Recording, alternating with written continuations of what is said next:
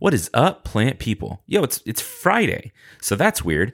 But we're back anyway with an episode of the Planthropology Podcast, the show where we dive into the lives and careers and ambitions of some really cool plant people and talk about nature and talk about plants and all kinds of cool stuff. I'm Vikram Baliga, your host, and I'm thrilled to be with you today.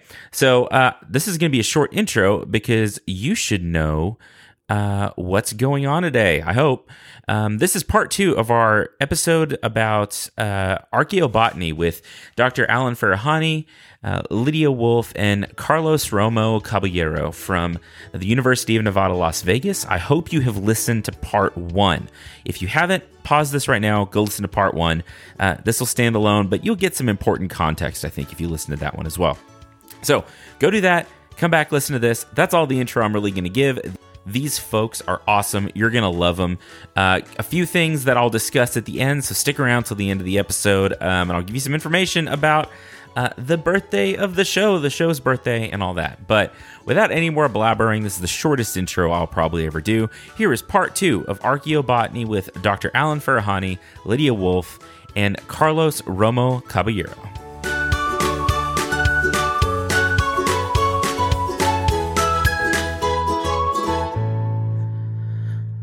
All right. Well, welcome back to part 2 of our conversation about archaeobotany and archaeology and anthropology and whatever else my crazy brain decides to, what other rabbit trails I decide to chase us down. But I'm back with Alan, Lydia, and Carlos. And we, in the first part of this, covered a lot of ground about what is archaeobotany and how these folks got into what they're doing. And then in this part, we'll talk a little bit more about the specifics of the actual research they do and the things that they investigate, as well as maybe what the future looks like. So thanks for, I'm not even going to pretend like we're not just recording this in one long thing. So thanks for not quitting after I cut the first episode.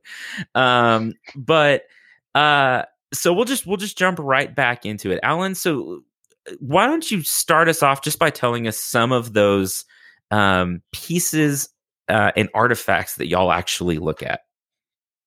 Sure. Yeah. So the question that I probably get most and that Lydia and Carlos have been spending so much time with is, what is it that you are actually studying when you are an archaeobotanist or you're a paleoethnobotanist?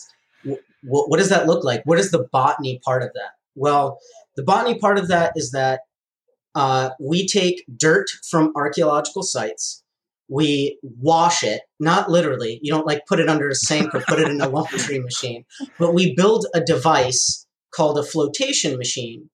And if this weren't audio only, I could show you a video of what it looks like. It's essentially, there are a lot of different configurations of it, but you put dirt in one barrel and there's a spout at the end of the barrel. And those items that have a specific gravity less than water float to the top.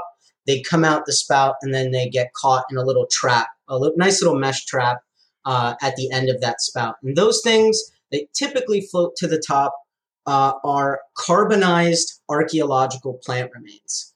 So these are burnt plant remains, and they can be very old.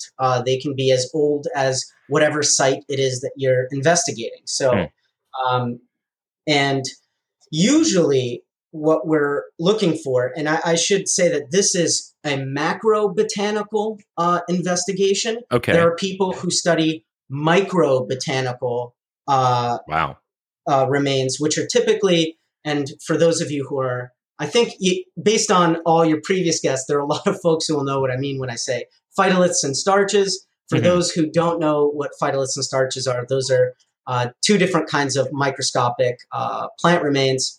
One's organic starches, the other one's inorganic phytoliths.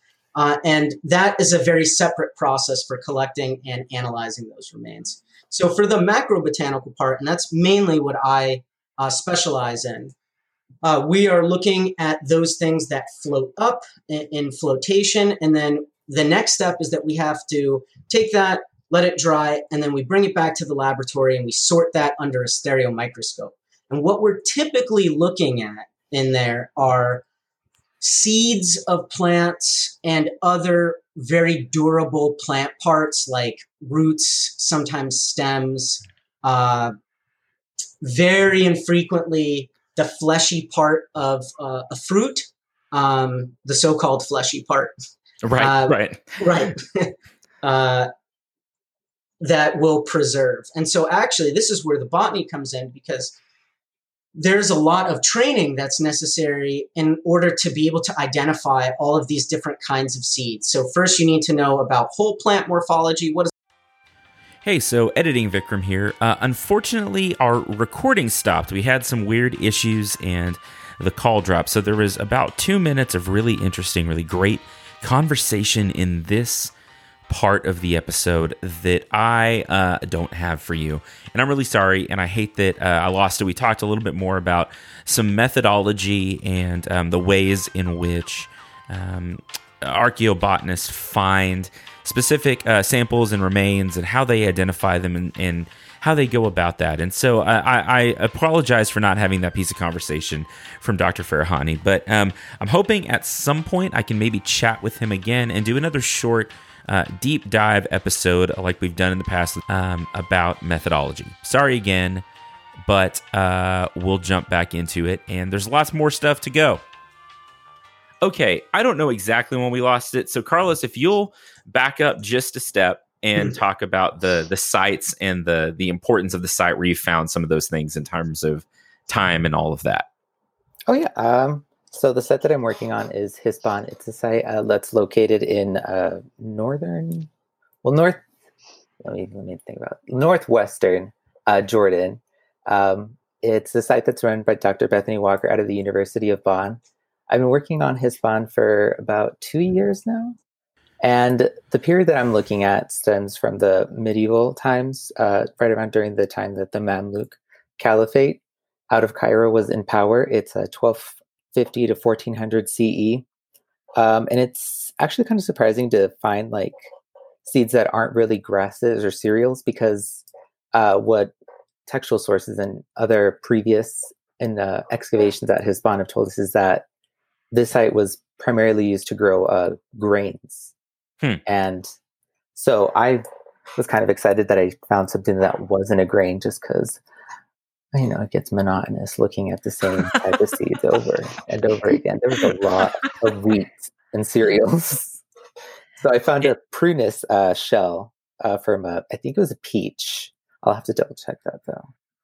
I know it's prunus, the actual genus of the tree or whatever.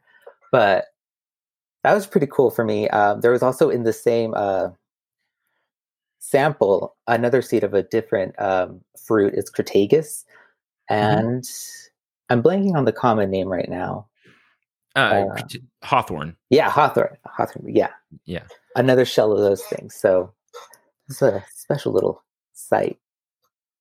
That's really cool, because it does paint an interesting kind of historical context for the types of foods that they would have been eating, or that at least were available, I guess, that you know, in the region. And and I understand looking at grasses or grass seeds, they all kind of look the same. And so that's we do a lot of grass ID here because we're a grassland prairie.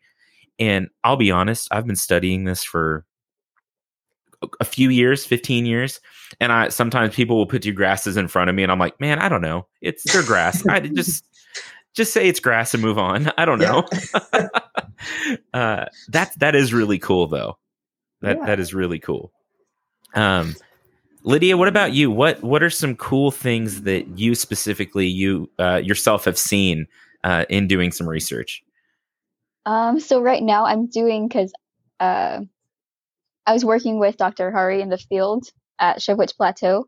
So I came back and I'm working on some dirt samples from the Chivwich Plateau as well.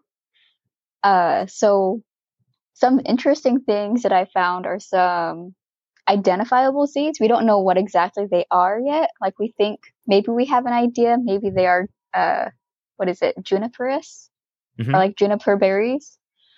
So we're hoping maybe that is, and that'll be like, okay, they're using and processing juniper berries at the site. And maybe the other most exciting thing is that we maybe have found something with like a corn kernel or maize kernel. And so we're going to send those pictures off to one of Alan's colleagues and see if that's actually what it is or not. Oh, that's cool. Yeah. And if I could, I wonder, Carlos and Lydia, if you feel the same way. It's actually, it's kind of exciting. Each sample that you put in front of you, it looks like just a burnt mass of stuff. But that burnt mass, each sample is telling you a different story. And you never know what you're going to get from sample to sample. And all of a sudden you're like, whoa, as Carlos mentioned, it is time consuming. We have not yet found a way to use machine learning to help us move through this quickly. But reliable static control. Right. There are some challenges, but it is exciting from each sample to say, well, you never know what you're going to get. It's also really exciting when you have previous research and you're finding stuff to back up the research too. Mm-hmm. That's really cool. And you make an interesting point about how we don't necessarily have the machine learning to do that. And I understand that too, because like in a lot of agriculture, machines can do some stuff for us, but there's still such a human component to it. Like, because ultimately, and then this is maybe more philosophical, but my wheelhouse. A machine, no matter how smart we can make it, does not care about the food we eat, and doesn't care about the production systems, and doesn't care about the people that went into it. And so I work a lot with farmers markets and small producers. And one of the stories, I served on the board for a farmers market here locally for a couple of years. And one of the things that we get the question the most of consumers coming in to buy stuff is, what did you do? How did you do it? What was the process? What made you want to do it? They want that human connection. And in the study of ourselves and the study of our past selves, so to speak, I wonder how much. I don't know. I'm not real sure how to phrase the question I have, but it's or not the question even, but the thought I have. But like, I wonder how much even a machine will ever be able to tell us about ourselves. It seems like y'all's field is one that you will almost always need a human brain and human eyes and human hands examining our own past, because I think we can learn more from it that way. Definitely. Yeah. Takes a human to know a human. Yeah. Yeah, absolutely. So to that point, there's some places where, I was sort of half joking when I said no, I know, but also half not, because there's some. You're absolutely right. And there's a lot of discussion and debate about this, about the extent to which we can use some of these computational tools, and for depending on what you're interested in. There's some places where it might be useful, like you said, you have those two grasses together, and you're like, I don't know. But maybe, if there were a good enough machine learning algorithm, it would just be able to say probability of this, blah. So that's one place where maybe, but you're right. Right now, as I think Carlos and Lydia and everyone else who works in the lab, because we've got a really sort of we've got a full team all working on different projects. They can tell you that human component is ever present all the time, and that also even the social dynamics, because I'm sure like as your other guests have pointed out, that there's, I think, some really important social dynamics that happen in the lab working with other folks. And Carlos and Lydia actually was the one who alluded to this and saying like, oh, I don't know what this is. Can you help me out? Mm-hmm. So there's the science part, but then there's also sort of all the other bonds that we create in solving these problems together, which I think are really important that, we might lose if in a fantastical world where automation could do everything. Right.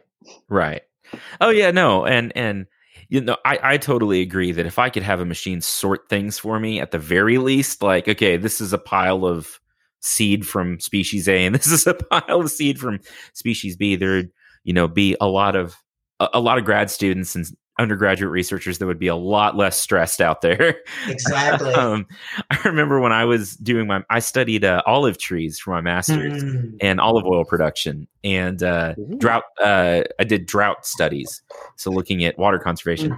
But we did this one study where we had to get the density of olives, an average density of olives. So there's a lot of ways to approach that. But the way that my PI decided we should approach that was with a caliper and a scale. And so I measured the north, south, east, west, and height to get an overall, volume and weight of 2,500 individual olives. Wow. That was a long week, like a real long week. And if there was a machine that I was just like, here, take these olives and give me data. Exactly. I probably would have had a lot less to drink that week. No, that's really fascinating though. Just hearing some of those bits of information from just things that you've already learned, and y'all are, that actually leads me into kind of my next question. Y'all are early in your career and you have, as students, you've already found some amazing things. So this question's more for, Carlos and Lydia, though. Alan, I do want to hear sort of your future plans as well. What do you hope to do? And I know that as college students, people say that to you, and I'm like, your answer may just be, I just want to survive and graduate, and I get that. But like, where do you kind of want to go? Do you have an idea of where you want your careers to take you? Well, I definitely want to go into grad school. I definitely want to continue in anthropology. I'm not actually sure what I want to do with it though, because I've kind of immersed myself into like the cultural anthropology and archaeology. They're both really cool and interesting in their own way. But I haven't done like linguistic anthropology or a lot of physical anthropology either. So I'm not sure yet. And then it doesn't help that I'm taking a lot of philosophy classes on the side. It's like, it's really intoxicating. I don't know where it's taking me, but I'm excited for it. Yeah, and that's fine. I think that's another important message, that like there's ideas of places you want to go and things you want to do, but you don't have to have it all, totally mapped out right now. It's kind of an exciting adventure to see where life takes you next. Lydia, same question. I'm kind of like Carlos. I know for a fact that I do want to continue on to grad school. But as for like a career-wise, I kind of want it to continue on with macrobotany, or maybe even if I don't continue on with like archaeology, maybe like do something within like NPS or something with like where I'm still kind of interacting with people, but I'm also interacting with plants. So that's kind of like the direction that I want to go, but I'll see where it takes me, like the wind of life. I do get that though, that whole ethnobiology aspect of how humans can interact with their environment. That's like what really fascinates me. So wherever I do continue on, it's going to be something to do with that in some aspect of how humans interact with nature. Very cool. In their various ways. I like to hear that. that makes me excited, because I think these are important fields of study that not enough people really dive into, and it's cool for me to hear that y'all are so excited about kind of moving forward through it. Alan, what about you? What you've done a lot to this point. Like where are you headed with? What are maybe some future research goals or things that you're interested in, without giving away too much to the world out there? Without scooping myself. Right. Yeah, because I think a lot of your listeners know about the arc of the junior faculty. Oh, yes. And where it's headed. Mm-hmm. So a lot of my previous research has been done on, and I'm sort of wrapping up two projects right now. One is on this site in central Jordan that's been inhabited for 3,000 plus years up to the present. And that's actually another thing I want to say really quickly is one of the great things about doing field research is talking to folks. And Lydia saw this probably on the Shivwitz Plateau, and Carlos alluded to this with the ethnobiology component is, talking to folks who are there today and just asking them questions like, what do you use this plant for, right? And it's amazing, how many people will tell you like, okay, yeah, we go to the grocery store, but we'll grab this and we'll use it for like all kinds of cool things plants use for balding, or they'll grab some plants that they'll use for when their stomachs are upset. And so it's really incredible. All the communities that we work with, I mean, they invite us, right? We're their guests in the place that we work. And we learn a lot from them. So one of those places was in Jordan, and really briefly, I'm wrapping up some of the projects there. But to your point, actually, about sort of like what can we learn and what can we see, and thinking about earlier, I can't remember if it was this episode, last episode. It doesn't even matter. time. Yeah. I'm only an archaeologist. Don't worry about time. Time's the social construct. It's fine. Yeah, there you go.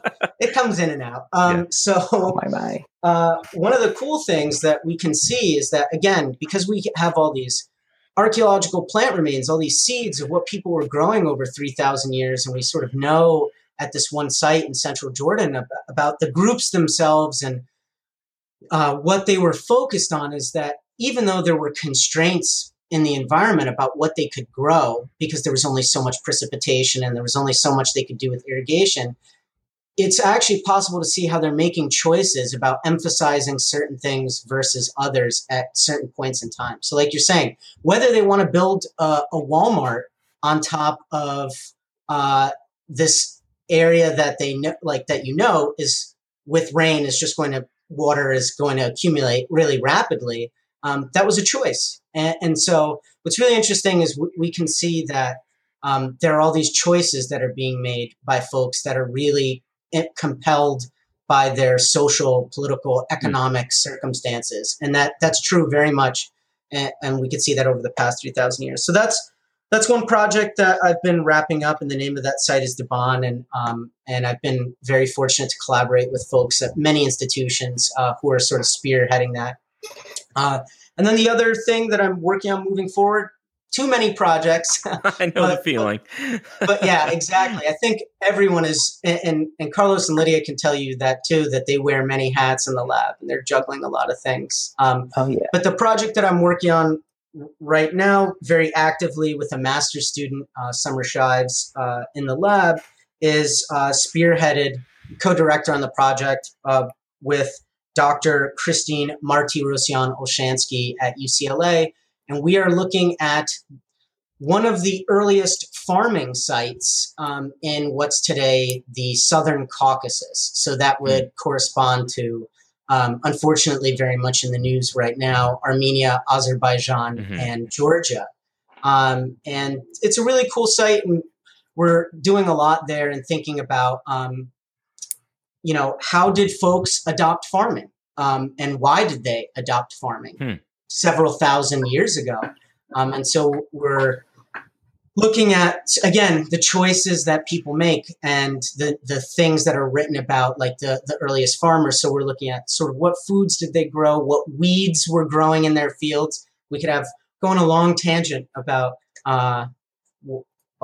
weeds and I actually just read a paper on the weeds and stuff, and how some of them have been artificially selected over the generations based on how they look to like the crop seeds. And it's a little happy accident that I find fascinating. Yeah, crop mimicry and weeds is really interesting. Yeah. And we see all this stuff sort of even thousands of years ago in the samples that we're looking at, because that's the time span over which they're evolving to mimic these crops and compete with them in these fields. So it's been a really fascinating project, and I'm really glad that she invited me on that. So that's my research moving forward. And then otherwise, there's all kinds of stuff not associated with that specifically, and sort of keeping the lab together, and making sure, especially right now for the folks who are listening, they know it's really hard. Not every place will allow you to, not every institution has its labs open right now. So part of the creative thing, the short-term thing, is thinking about how we're moving forward with our lab work during these pretty challenging times for everybody. Yeah. Well, and that's certainly quite the task. because as a lab coordinator, and that's not a place I'm in, but I do have student assistants. Part of your job and part of my job is making sure that we keep our folks moving along and keep them paid and keep all of that stuff. That's a lot of plates to spin. And then keep them safe. Yes. Oh, yes, absolutely. Yeah. Yeah. Oh, yeah. And, I take for granted that we're very much kind of an outdoor facility here. So I can just, say, hey, go work outside and stay 10 feet apart. And you're probably all right because it's 1,000,000 degrees and about as dry as you can get here. So, everything will just burst into flames and it's fine. But no, safety right now with our, and so if you're listening to this in the distant future in year 10 of the Planthropology podcast, and I have hundreds of episodes out and Spotify's bought me, this is, we're recording this in October of 2020 and there's a lot going on right now. And so it's quite an interesting time to be in academia and be doing research for sure. Mm-hmm. Yeah. Mm-hmm. So I think, I'm looking through the list of questions we kind of talked about before. So one question, we'll kind of start working our way towards an ending point here. Not that it's going to end super soon, but again, I'm way too excited. I'm sorry. So here's a question I would love to hear your thoughts on. And again, I'm not sure it's a super easy question to answer, but are there ways, and we've talked about this kind of throughout the episode, but just to kind of put a point on it, are there ways that you think we could apply the things that you study in antiquity to our lives today? Are there specific things you can think of? And I know that's kind of a tough question, but one of the overall, I think, themes here is answering the question of why. Why do we study the things we study? Why do we dive into our past? And again, we've talked about a lot of these things already, but are there a couple of examples that you think we could really apply to modern day life, to our lives today? Yeah, I have a lot to say here, but Carlos and Lydia, based on your work, what do you think? I don't know if I can provide specific examples, but like big picture wise, yeah. I always think there's something to learn from antiquity. It's a record of that. We've been here, we've been through this kind of thing before. And it serves as a repository of all our cultural, the information that we've accumulated throughout the ages that's helped us survive and flourish into who we are today. So always looking back on that as we go further in time into the future. The past is always there, and it's a constant reminder of where we've been and what we've done. And I know we touched on this earlier, but like conservation management, the applications that we could learn from how people used to interact with nature in antiquity. And like you said, they didn't try to control nature much like we do. They kind of like lived with it. And so I think learning something from that can help us a lot now, especially with climate change. For sure. Definitely. For sure. Lydia, thoughts?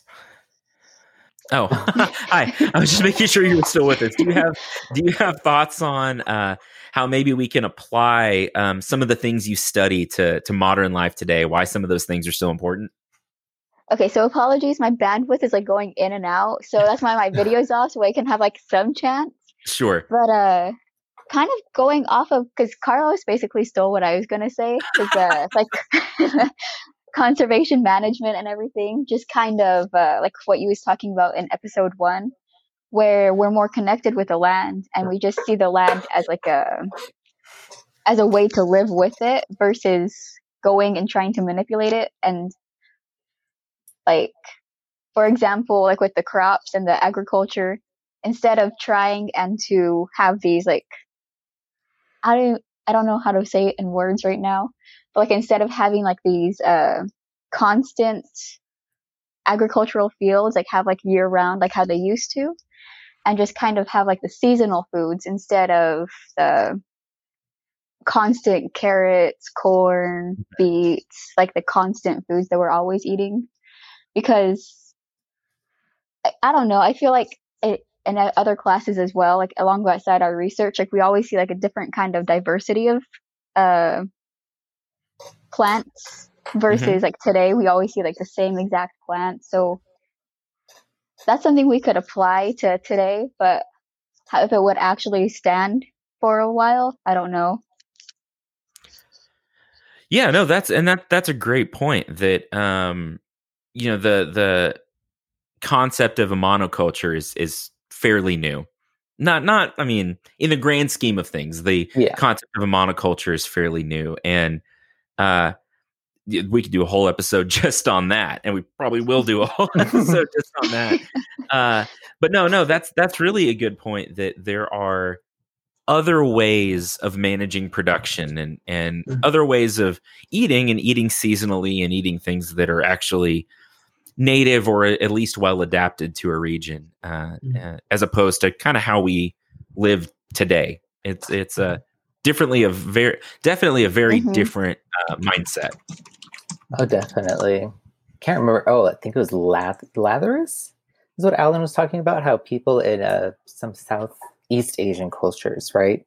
They lather. Yeah, they get what is that disease called? Latherism. Latherism. I found that weird. Like, why would you eat this plant that's poisoning you, kind of thing? But I guess they're adapted to it, you know. It's the new lactose intolerance. There are specific reasons. I mean, it's not for that reason that they're eating it. So that is, you know, Vikram, you've actually unintentionally hit on a question that archaeologists actually debate a lot, which is how do we apply, quote unquote, the things that we're doing to the contemporary world. And you'll find that there are really polarized responses. And you'll have some archaeologists who say, we aren't applying anything right now.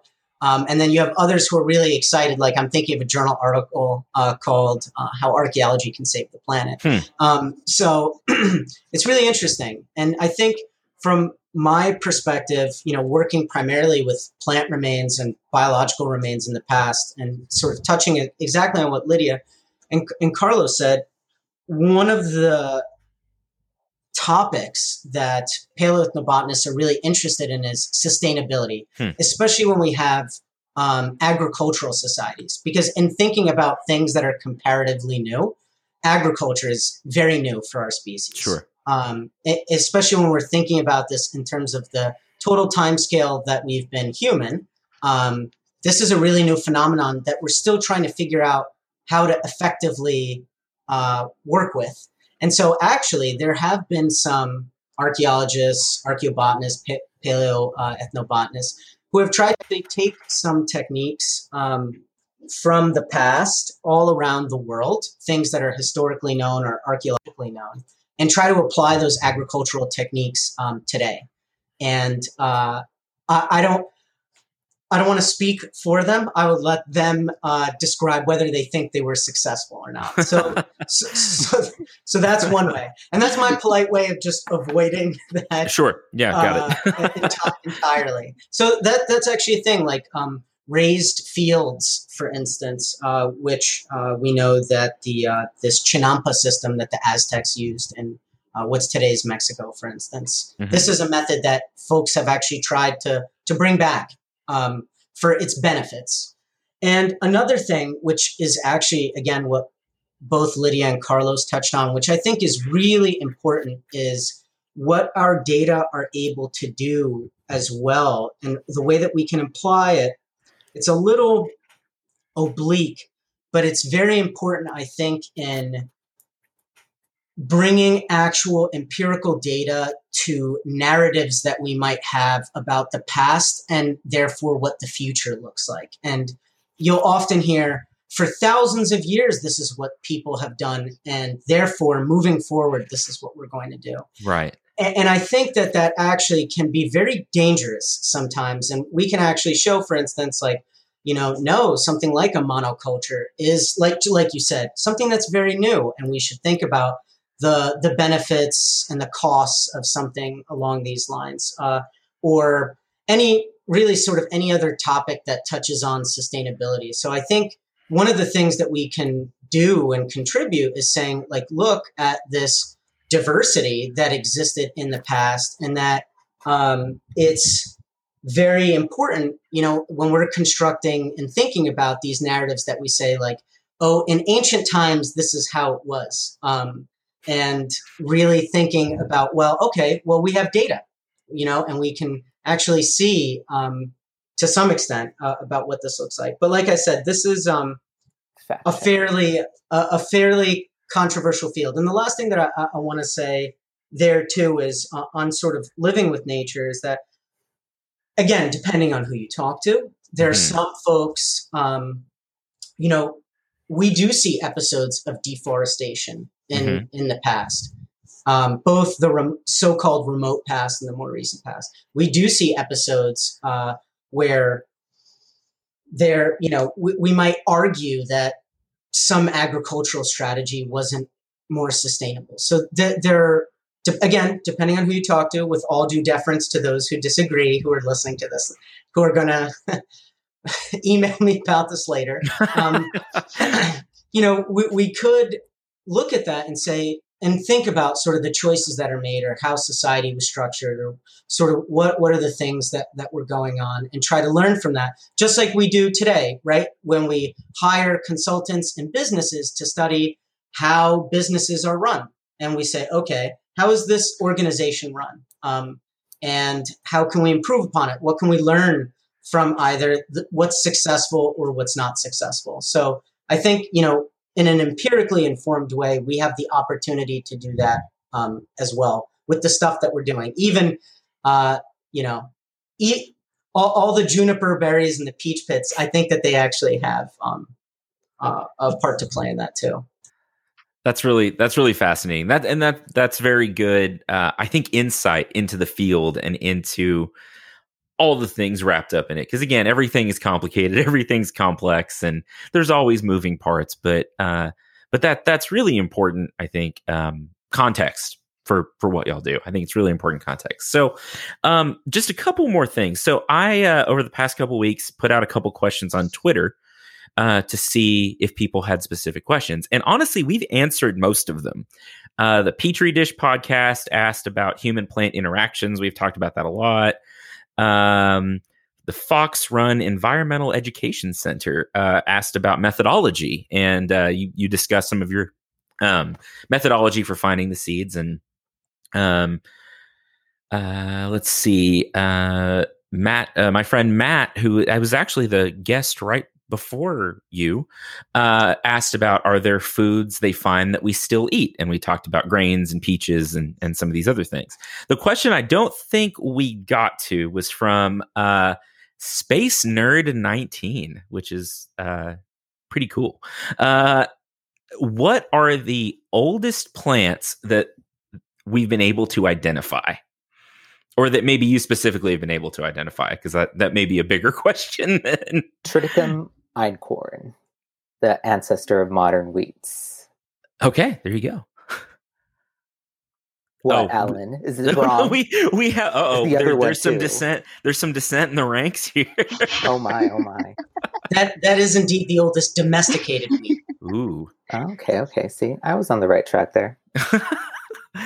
This is a good didactic exercise here. So Alan, what would you say is the oldest plant that y'all have been able to identify, or maybe that we talk about a lot as one of the older ones? Yeah, that is a great question.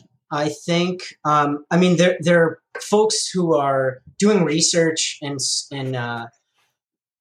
30,000 plus years ago who have been able to identify plant remains. Now, you typically can't find the seeds, although sometimes conditions permitting, if it's really cold or if it's really dry, you might be able to find stuff.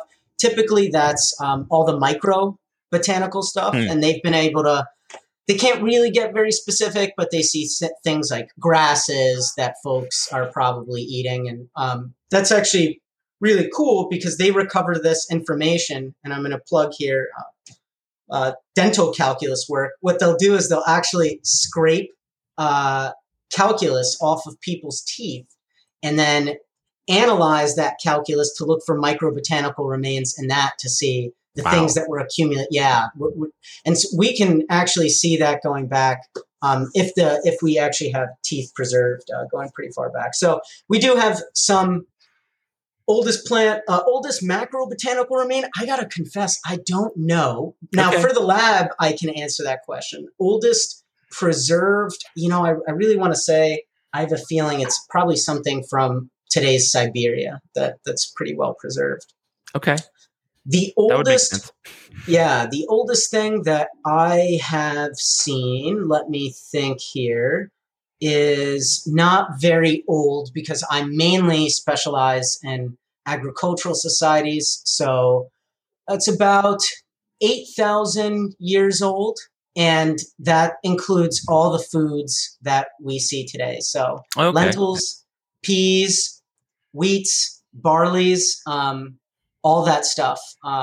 That's 8,000 years old, which, I mean, again, I think for most people, they're like 8,000 years old, but I think of a seminar once and this archaeologist, somebody was talking about their research and they're like, oh, I look at the early Holocene and blah, blah, blah. And somebody said, I work in the Paleolithic. The Holocene is, that's current events. Again, context is everything, right? Like perspective is everything. Okay, cool. No, that's that is a great answer, and I will make sure and tag Space Nerd 19 when I thank you, Space Nerd. Yeah, no, it's a good question. It's a cool question. Absolutely, it's really cool. So the last thing that, if you listen to the show, I do. And I like to blindside guests with this, but now it's getting harder because a lot of my guests have listened to the show. And Lydia, you get bonus points earlier from calling out a topic from a specific episode in the past. So thanks for that. If you had one thing, whether it's a piece of advice about careers or life or studies or science in general, really anything, if there was like one piece of like advice you could leave with our listeners as we kind of wrap up this episode, what would that be? And I'd like to hear just something from all of you, and it can really be anything. I think what I've been learning is that do whatever you want. There is nothing stopping you. Yeah, word. That's great. I can't decide what I want to be in the future, and here I am making it at the same. It's a confusing time, I'll admit, but I'm having the best time here. Well, there you go. Yeah. Honestly, because like we talked about a lot of the pop culture influences, like on how we view anthropology and archaeology, you could make that happen because like field schools are very exciting, and and honestly, you wouldn't think that doing like research in the lab would be very exciting, but at times it can be very much so exciting, like the pop culture influences that we have, or the pop culture views that we have of archaeology and anthropology. So if you want to make that your dream, you really just have to put yourself out there and just go for it. Like what Carlos is saying, just make your future. That's awesome. That's really, I think both of those, that's really great advice. Well, thank you. And then I guess for my part, I would tell everybody, and not just now, but moving forward, and this was something that everybody brought up already, in terms of the nonlinear nature that we mostly move in, is to be kind to yourself throughout the career track. Because I think, there's a lot of pressure on a lot of folks to, quote, make the right decision, right? But I think it's really important, when you make a decision on anything, not to beat yourself up about it and say, oh, I've chosen the wrong thing, or blah, blah, blah, I should have done this, to be kind to yourself and say, hey, give yourself credit for the things that you are doing and the things that you have done.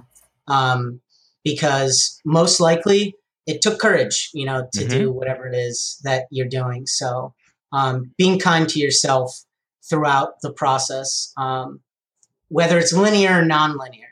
I'm still learning how to do that. is really important. Every time I meet with Alan about the research project, I'm like, oh my gosh, he's going to fire me.